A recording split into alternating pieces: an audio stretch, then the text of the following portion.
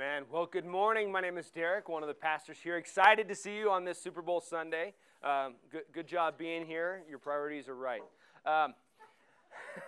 You're catching us near the end of our All In series, very exciting series. But today I wanted to start with a little bit of perspective. Now, I was going to have everybody stand up and then sit down by ages and see who the oldest was in the room, but I'm not going to do that.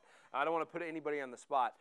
But how often do we take a time out and look at the days we have left? In fact, in the Psalms it says, teach us, the psalmist writes to God, teach us to count our days, teach us to number our days, because we only have so many left. So to illustrate this, if you're 20 years old-ish, you've got about this many weeks left.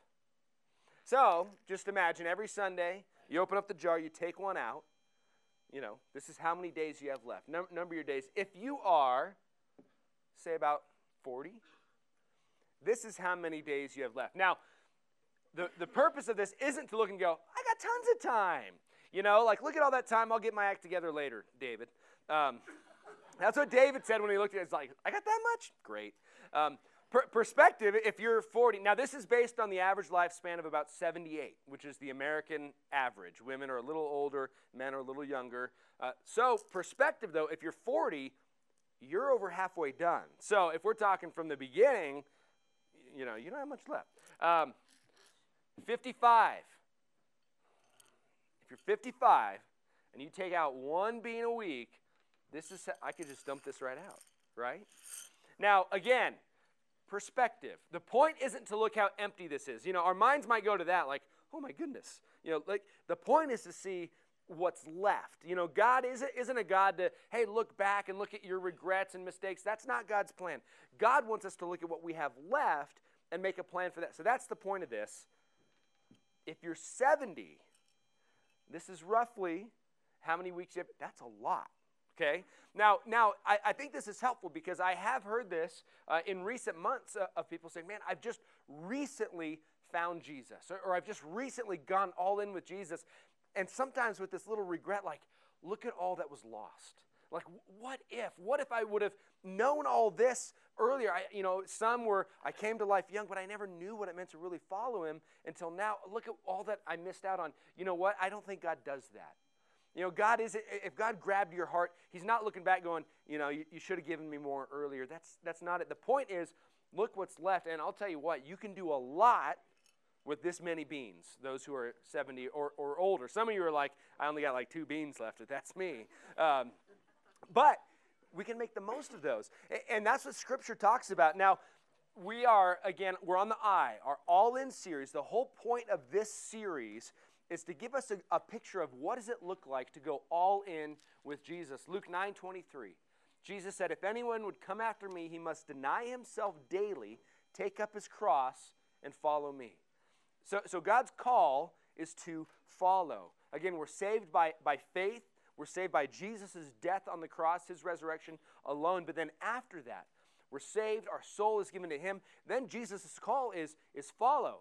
Not go attend church. Not be a good Christian, not be a good person. It's follow me. And so Jesus is leading somewhere, and then he says elsewhere, he says, I'm going to build my church, and the gates of hell will not prevail against it.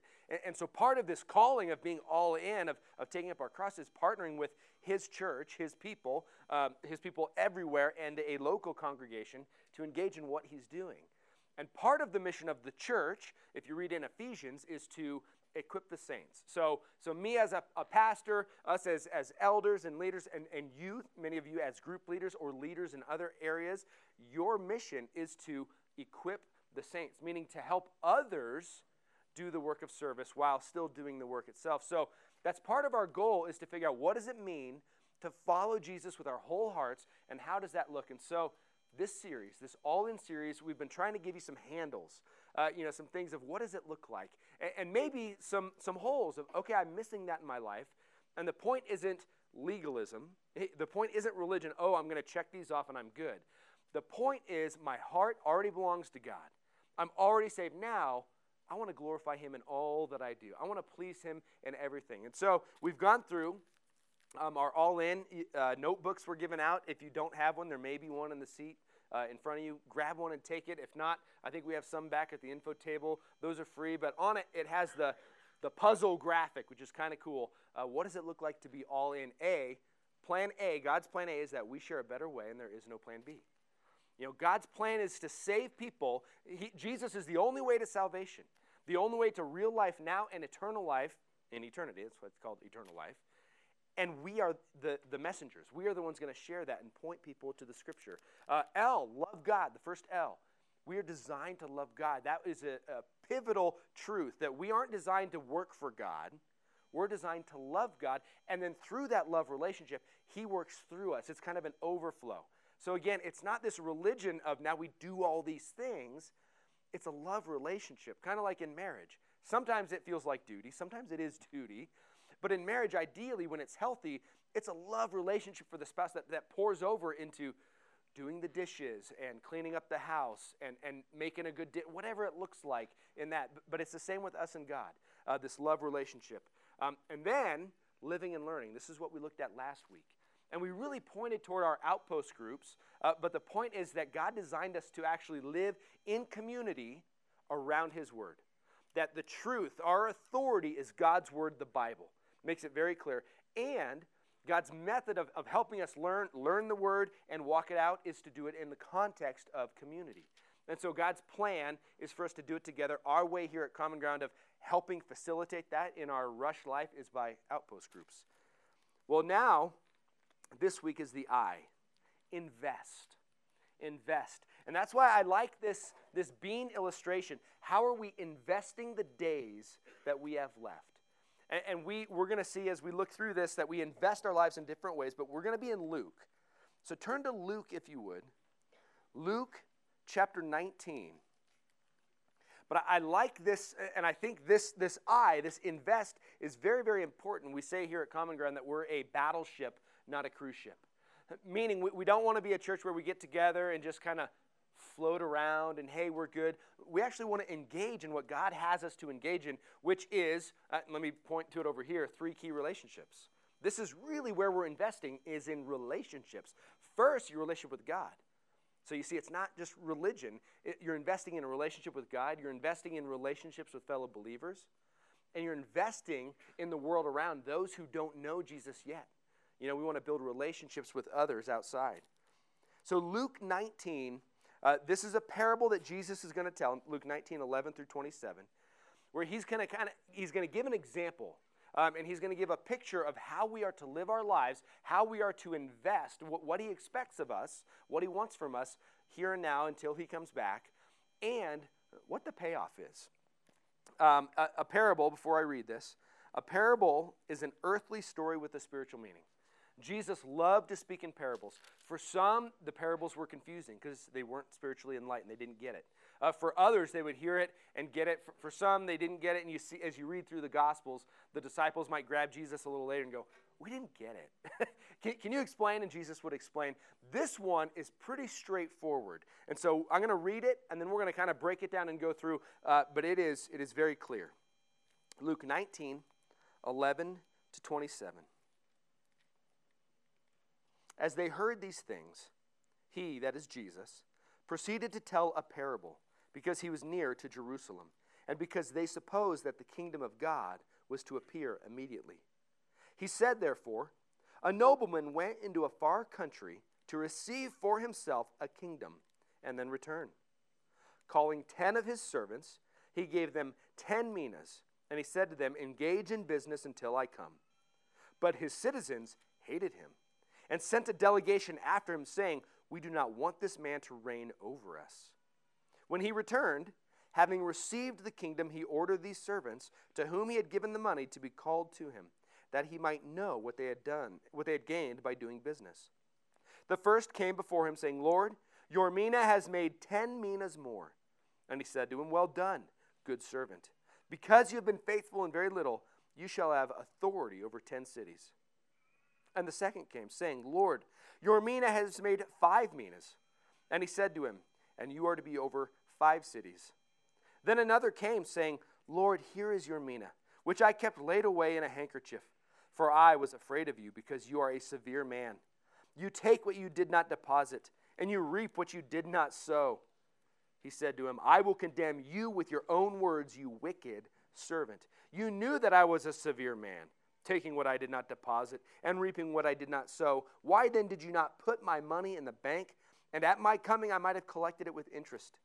And he said to those who stood by, take the mina from him and give it to the one who has 10 minas. They said to him, Lord, he has 10 minas. I tell you that everyone who has, more will be given. But from the one who has not, even what he has will be taken away.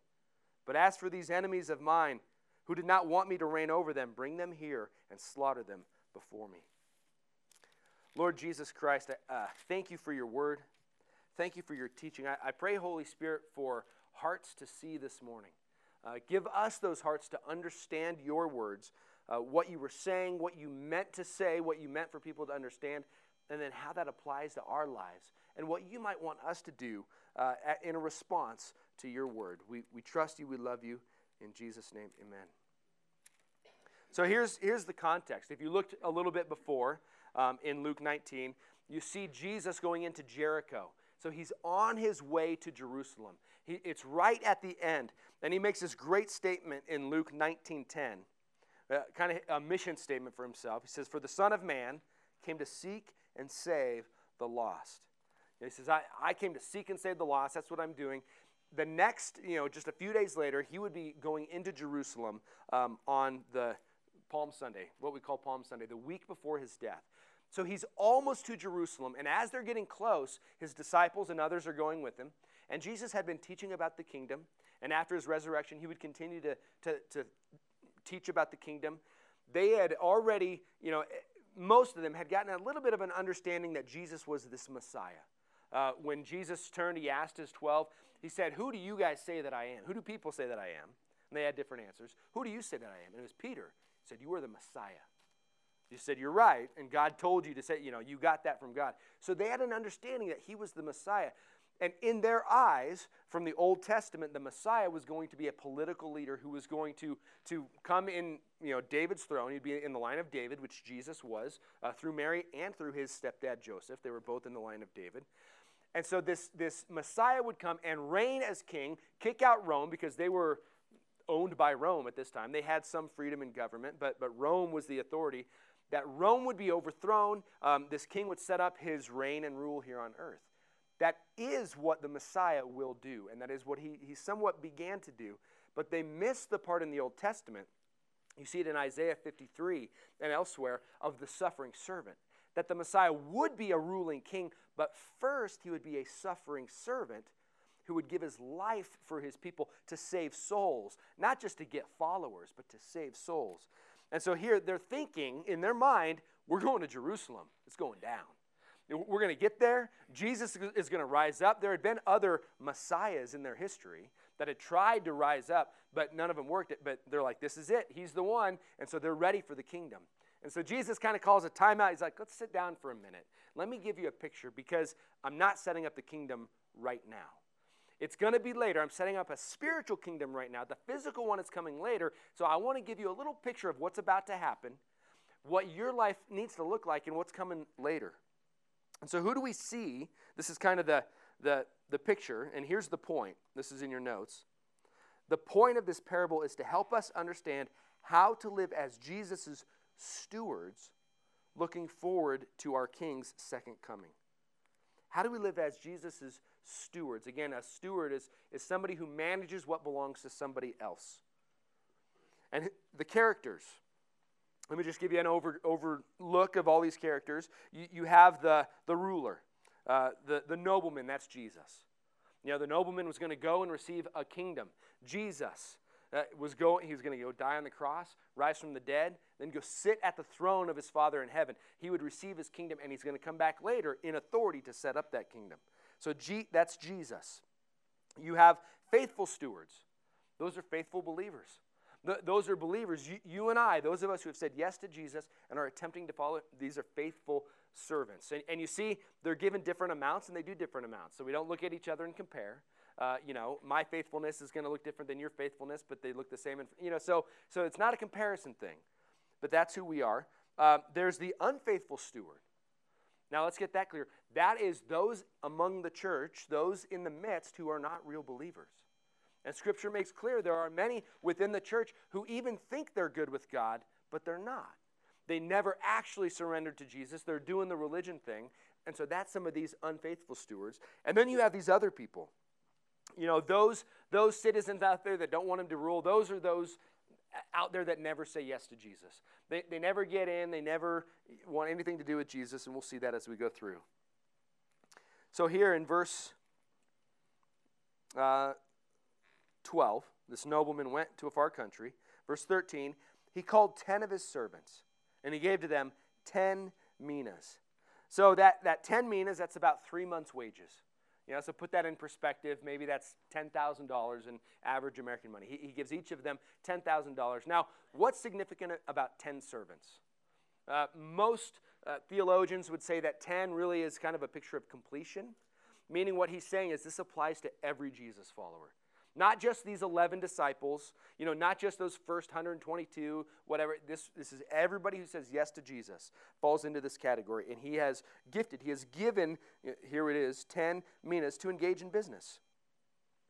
And then he goes on his trip. He gives it to him. Now they notice that this $10,000 still belongs to the nobleman. He says, I'm going to give it to you, and I'm going to go get a kingdom, and I'm coming back. And they know that. You know, they understand he's coming back, and we're going to make an account when he comes back of what we've done with his stuff for his kingdom. So similar to us, the things that he's given to us really belong to him. He's just entrusted us with it for a little while. As Jesus' servants and stewards, we use what he has given us to serve and grow his kingdom. And again, I think this stewardship is mainly in the idea of relationships. Yes, there's work that we do. You know, there's ministries we do. On Sunday, we make coffee, we teach, we lead. We do all kinds of things here. That's part of it. But most of this really is in relationships with us, one another, with God, with those who don't know God yet. And this is central to our lives. We recognize that everything we have truly is a gift given by God for God. Now, before we go on, I want to point out, you know, this parable uses money because that's an easy one, right? We know what it means to invest money to get growth. And we'll invest in a stock or whatever, and if it's not growing, we're going to pull it out, put it somewhere else. I don't have time to do that. Maybe you do. And some people have a lot of fun with that, you know, investing in it. But Scripture really gives us 3 areas, not just money, but 3 aspects of our lives that we are to invest to his kingdom. And here they are. As all in Jesus followers, we seek to steward well our time, our talents, and our treasure. I'm going to go through these real quick. Time. Ephesians 5:15-16 says, look carefully then how you walk, not as unwise, but as wise, making the best use of the time, because the days are evil. That's talking about redeeming the time. There's a lot of evil, but we can buy that back. Paul taught on this some months ago, probably now, and did a great job. But that's kind of this picture. That the time we have left, guess what? That's not yours. God owns your time, and he's giving it to you. However that may be. We don't know. It may be a day. You may be 20, and you've only got a week left. We don't know exactly how much time, but we steward that for him. The second one would be talents. 1 Peter 4:10 says, as each has received a gift, that is a spiritual gift, a unique ability, use it to serve one another as good stewards of God's varied grace. You see spiritual gifts elsewhere in Ephesians 4, Romans 12, 1 Corinthians 12. But we are given these gifts, these abilities that we're to steward, to use for the benefit of others. So the first use of those is for us. Again, that's another plug for groups. That's why we do groups, because a lot of us, we don't have the opportunity to use our gifting here in this Sunday gathering, so we use it out there. And also, that gifting is used for the community. For those who don't know Jesus yet, we can use that. So we steward our abilities. And I've heard this before. You know, people talk about, you know, their money, their stuff. Well, I worked hard to earn all this. Like, well, who made you smart? You know, who gave you the opportunities? You may think you're smarter than everybody else, and you might be. Guess what?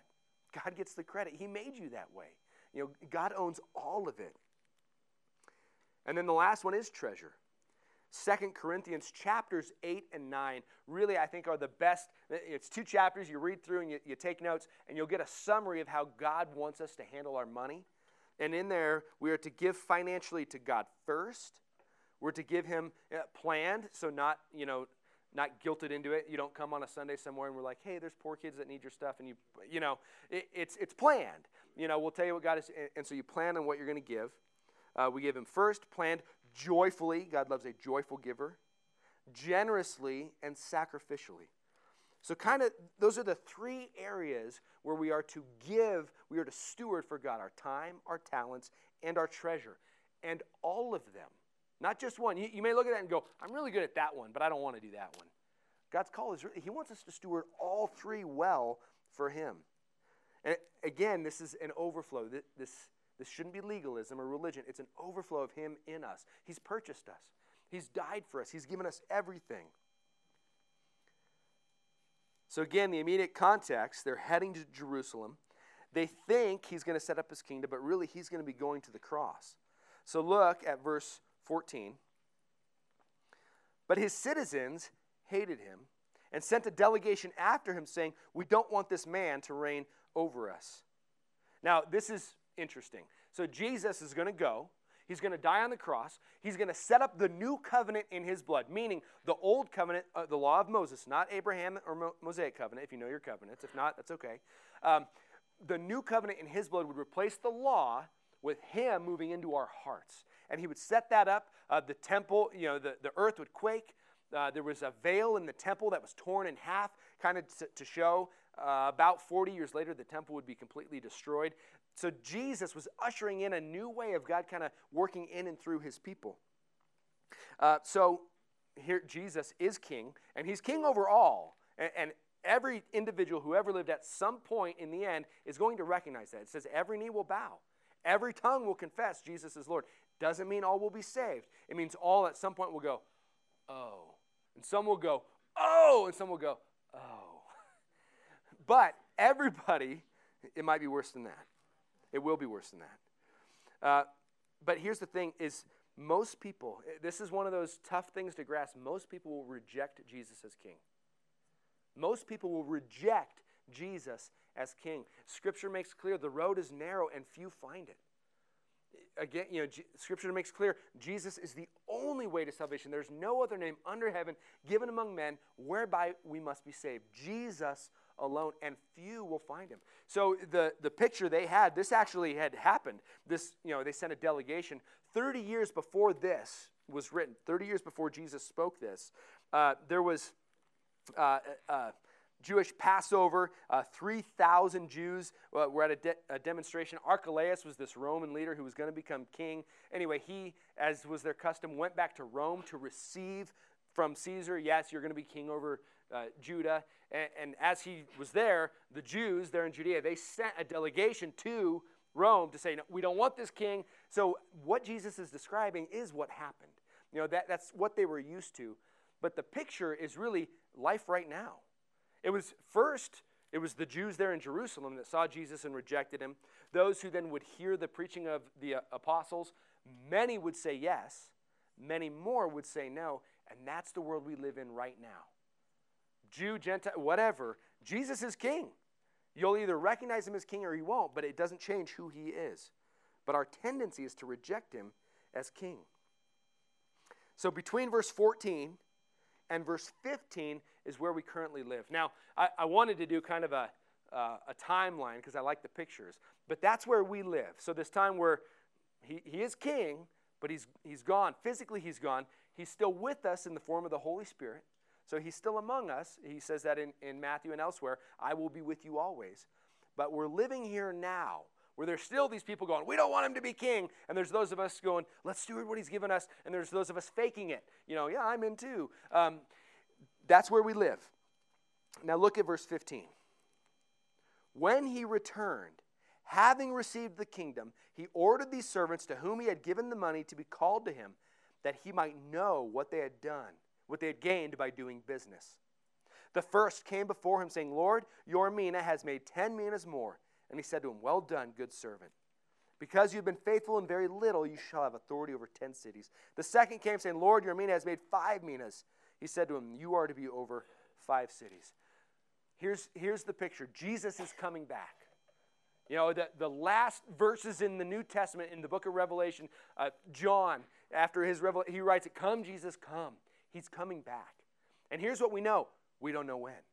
It's imminent, meaning it could be tomorrow, it could be in 5 minutes, it could be in 100 years. We don't know when he's coming back, but he's coming back. And when he does, we're going to make an account. Scripture makes very clear, and that's what this parable is teaching, that those of us who belong to him are going to come before him, and he's going to look at you, and I could name each of you. I'll name me, because that's young. He's going to, Derek, what did you do with what I gave you? I gave you these things. You know, and, you know, maybe here's the things I gave you that I expected you to do. Let me see what you did with it. You know, but with believers, this is going to be a time of reward. It's going to be a judgment to reward. It won't be you messed up, bringing up the sin. Scripture's clear. Our sin, if we're in Christ, is cast as far as the east is from the west. But we will come to make an account and to receive rewards. A faithful steward will invest their time, talents, and treasure in the growth and expansion of Jesus' kingdom. And here, it's going to be examined, and rewards will be given. Now, let me make very clear, before I get a little bit more into that, we can make the mistake to think this is all like church ministry stuff. Now, it includes church and ministry and those things, but it starts in the home. I've heard adults say, my dad claimed God first, but what he really had was the church first. And and kids who grew up resenting the church because of parents going, no, I have to give everything to the church, and their kids missed out. That's not it. It starts in the home. Again, these relationships begins with God. Then it begins but it begins in our home as well. And so that counts, by the way. So this investing, it's not all going out and working. Some of this is getting in your closet and praying. You see what I mean? It's not these out. We got to be careful with that.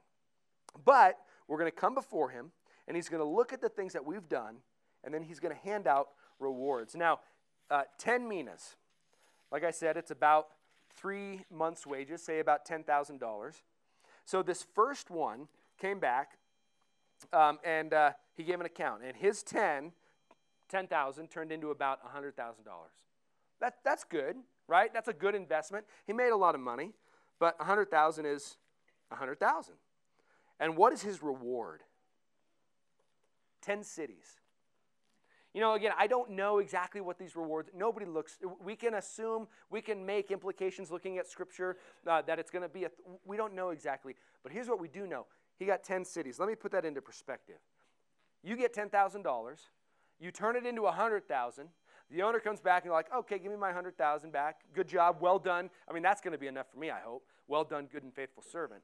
But then it's like, okay, now for your good work, I'm going to give you Carson City, Reno, Gardnerville, Minden, Sacramento, Auburn, Truckee, South Lake Tahoe, Las Vegas, and Elko. Maybe you don't want all those. But think about that. My point is that proportionate? I made you $100,000 from 10, and you're going to give me like the state of Nevada? Disproportionate rewards. God is not fair. That gives me chills. God is not fair. We deserve eternity apart from him. What we get is not just salvation with him, but then rewards for our measly little stuff we do here. And that's what he calls it. Really, he says, you're faithful in little things. Little things. I'll entrust you with much. Disproportionate rewards. God is so amazing. Our faithfulness in the little things in this life will earn great blessings in the kingdom that is to come. Great blessings. Again, same with the second that comes. Disproportionate rewards. And again, when that comes, I don't think we're going to be comparing. Going, oh, you got this and you got that or whatever. But he's going to reward. Now, I want to flip over real quick. I think this is going to be on the screen. 1 Corinthians 3, 11 to 15. Because here, we get a picture of this judgment day for believers later. It says this, for no one can lay a foundation other than that which is laid, which is Jesus Christ. Meaning, salvation is in Jesus alone. Meaning, all these works in this life, we're not talking about Mormons or we're not talking about those. We're talking about only those who have said yes to Jesus. Because there's no other foundation. Now, if anyone builds on the foundation, and by the way, building is the good works that you do. If anyone builds on the foundation with gold, silver, precious stones, wood, hay, straw, each one's work will become manifest. For the day, that means the day of judgment in the end, will disclose it because it will be revealed by fire. And the fire will test what sort of work each one has done. If the work that anyone has built on the foundation survives, he will receive a reward. If anyone's work is burned up, he will suffer loss, though he himself will be saved, but only as through fire. I love the way the Apostle Paul writes this. Because here's the picture. The foundation is Jesus. Ephesians 2:8-9. For by grace you have been saved through faith. Not of yourselves, it's a gift of God, not by works, so no one can boast. You're saved by Jesus alone. Ephesians 2:10, which we often leave out. For we are his workmanship, created in Christ Jesus for good works, that he prepared beforehand that we would walk in them. So he doesn't save us by works, but he saves us unto works. That we would then go all in with him. We would take up our cross daily. And so here we see the works. And so, I've shared this picture. If you've been here very long, you've heard this. You're like, I know this, which is good. I want to say it enough that you can go somewhere else and repeat it. But all our works, it's, we get to heaven, judgment day. We die and we're before him and we're carrying all the deeds that we've done in the flesh. Seen and unseen, by the way. And we go through a furnace, the fire, and we're immune because, we are.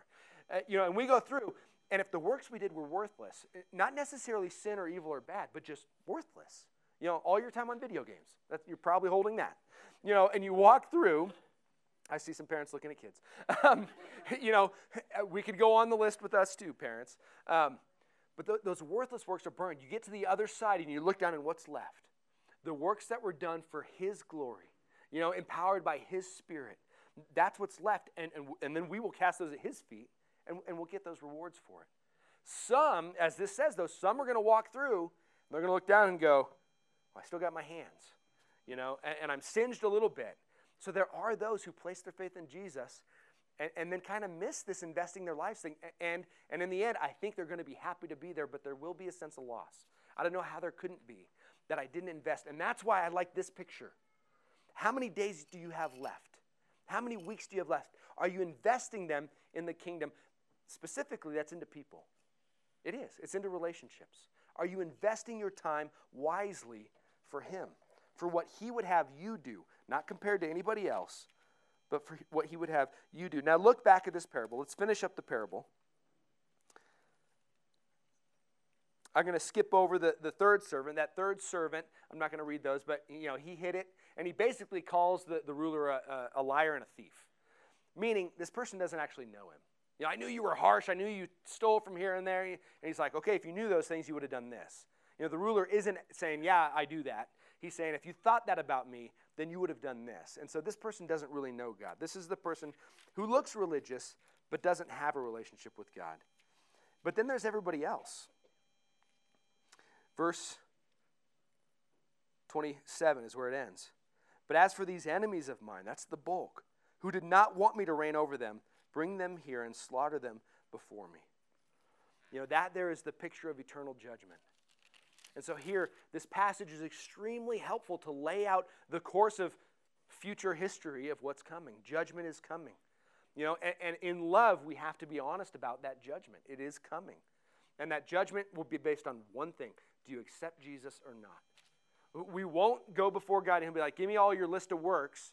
The first question, what did you do with my son? We accept him by faith.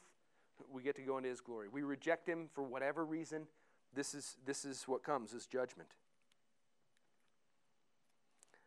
What's our application? Why is this included? Because I'm assuming that if you come in here, there's at least a party that goes, I know what Jesus did for me. I know I want to go all in with him. I want to give him. I'm assuming and I'm hoping, and if not, I'm praying that today you'll get this little poke like, I all of a sudden have this big desire for God now. That's the Holy Spirit doing that in us. Now, what does that look like? Investing in what he would do in and through you with your time, with your talents, with your treasure. Beginning in all three of those, begin small. You may hear that, that's daunting. Well then, begin small, whatever that looks like. Begin small in each of those three categories. But again, Psalm 90:12 says, so teach us to number our days, that we may get a heart of wisdom. Number our days. Here's the thing. God is doing great things. He really is. God's at work. We're excited. You know, I mean, Paul and I walk through the building over here again, and we talk a lot about that because we've just seen God do great things there over and over. But, you know, the loan that we have is coming through, and it's a ridiculous rate. Everything about it's ridiculous. It's basically just God saying, I have a plan, and I'm doing it. And not just here. I could share stories of other churches in town where God is doing really cool things. 2 churches that were basically dying and miserable, and God revived them and brought them together and going. So God is at work in our city and in our country and around the world. So are we part of it? Are we investing? You know, in the end, we may go and it's burned up. God's still going to do those great things. The question is, are we going to get to be part of it? That's the exciting life. Let me pray. Father, thank you for the perspective that you give. I do thank you that salvation isn't based on works, and I do ask, Holy Spirit, that you would make that clear in our hearts and minds right now, that we wouldn't feel a guilt, a pain that we're not doing enough. That's not the point. That we wouldn't think we need to work better in order to be right with you. But I do pray, Holy Spirit, that you would fill us with your joy, your security, your hope, in such a way that we know that we are good with you, that then prompts us in love to go, now I want to give everything back. Because that's the right order. Not to give back to get, but to give back because you're worth it. I mean, as we sing, you're worth it. All glory belongs to you. We love you. In Jesus' name, amen. Now, as we continue to worship, we have the Lord's Supper up here. This is your time to come up, take the bread, take the cup, remembering what Jesus did on the cross for you, remembering that your salvation isn't by works. But then also, before you take it, take a minute and just pray. You know, ask God, what would you have me do with some of this truth? Is there anything in my life you want to change? That's how an all-in Jesus followers approaches God and his word open. And God may say, you know what, you're doing just what I have for you right now. We don't always have to go, oh, I'm a mess. He may say, you're good. I like what you're doing. Keep going. He may say, right now, well done, good and faithful servant. But have that conversation with God. Where are we? Is there any one of these areas, time, talent, or treasure, where you want me to make a change? And then commit to that and come take the Lord's Supper.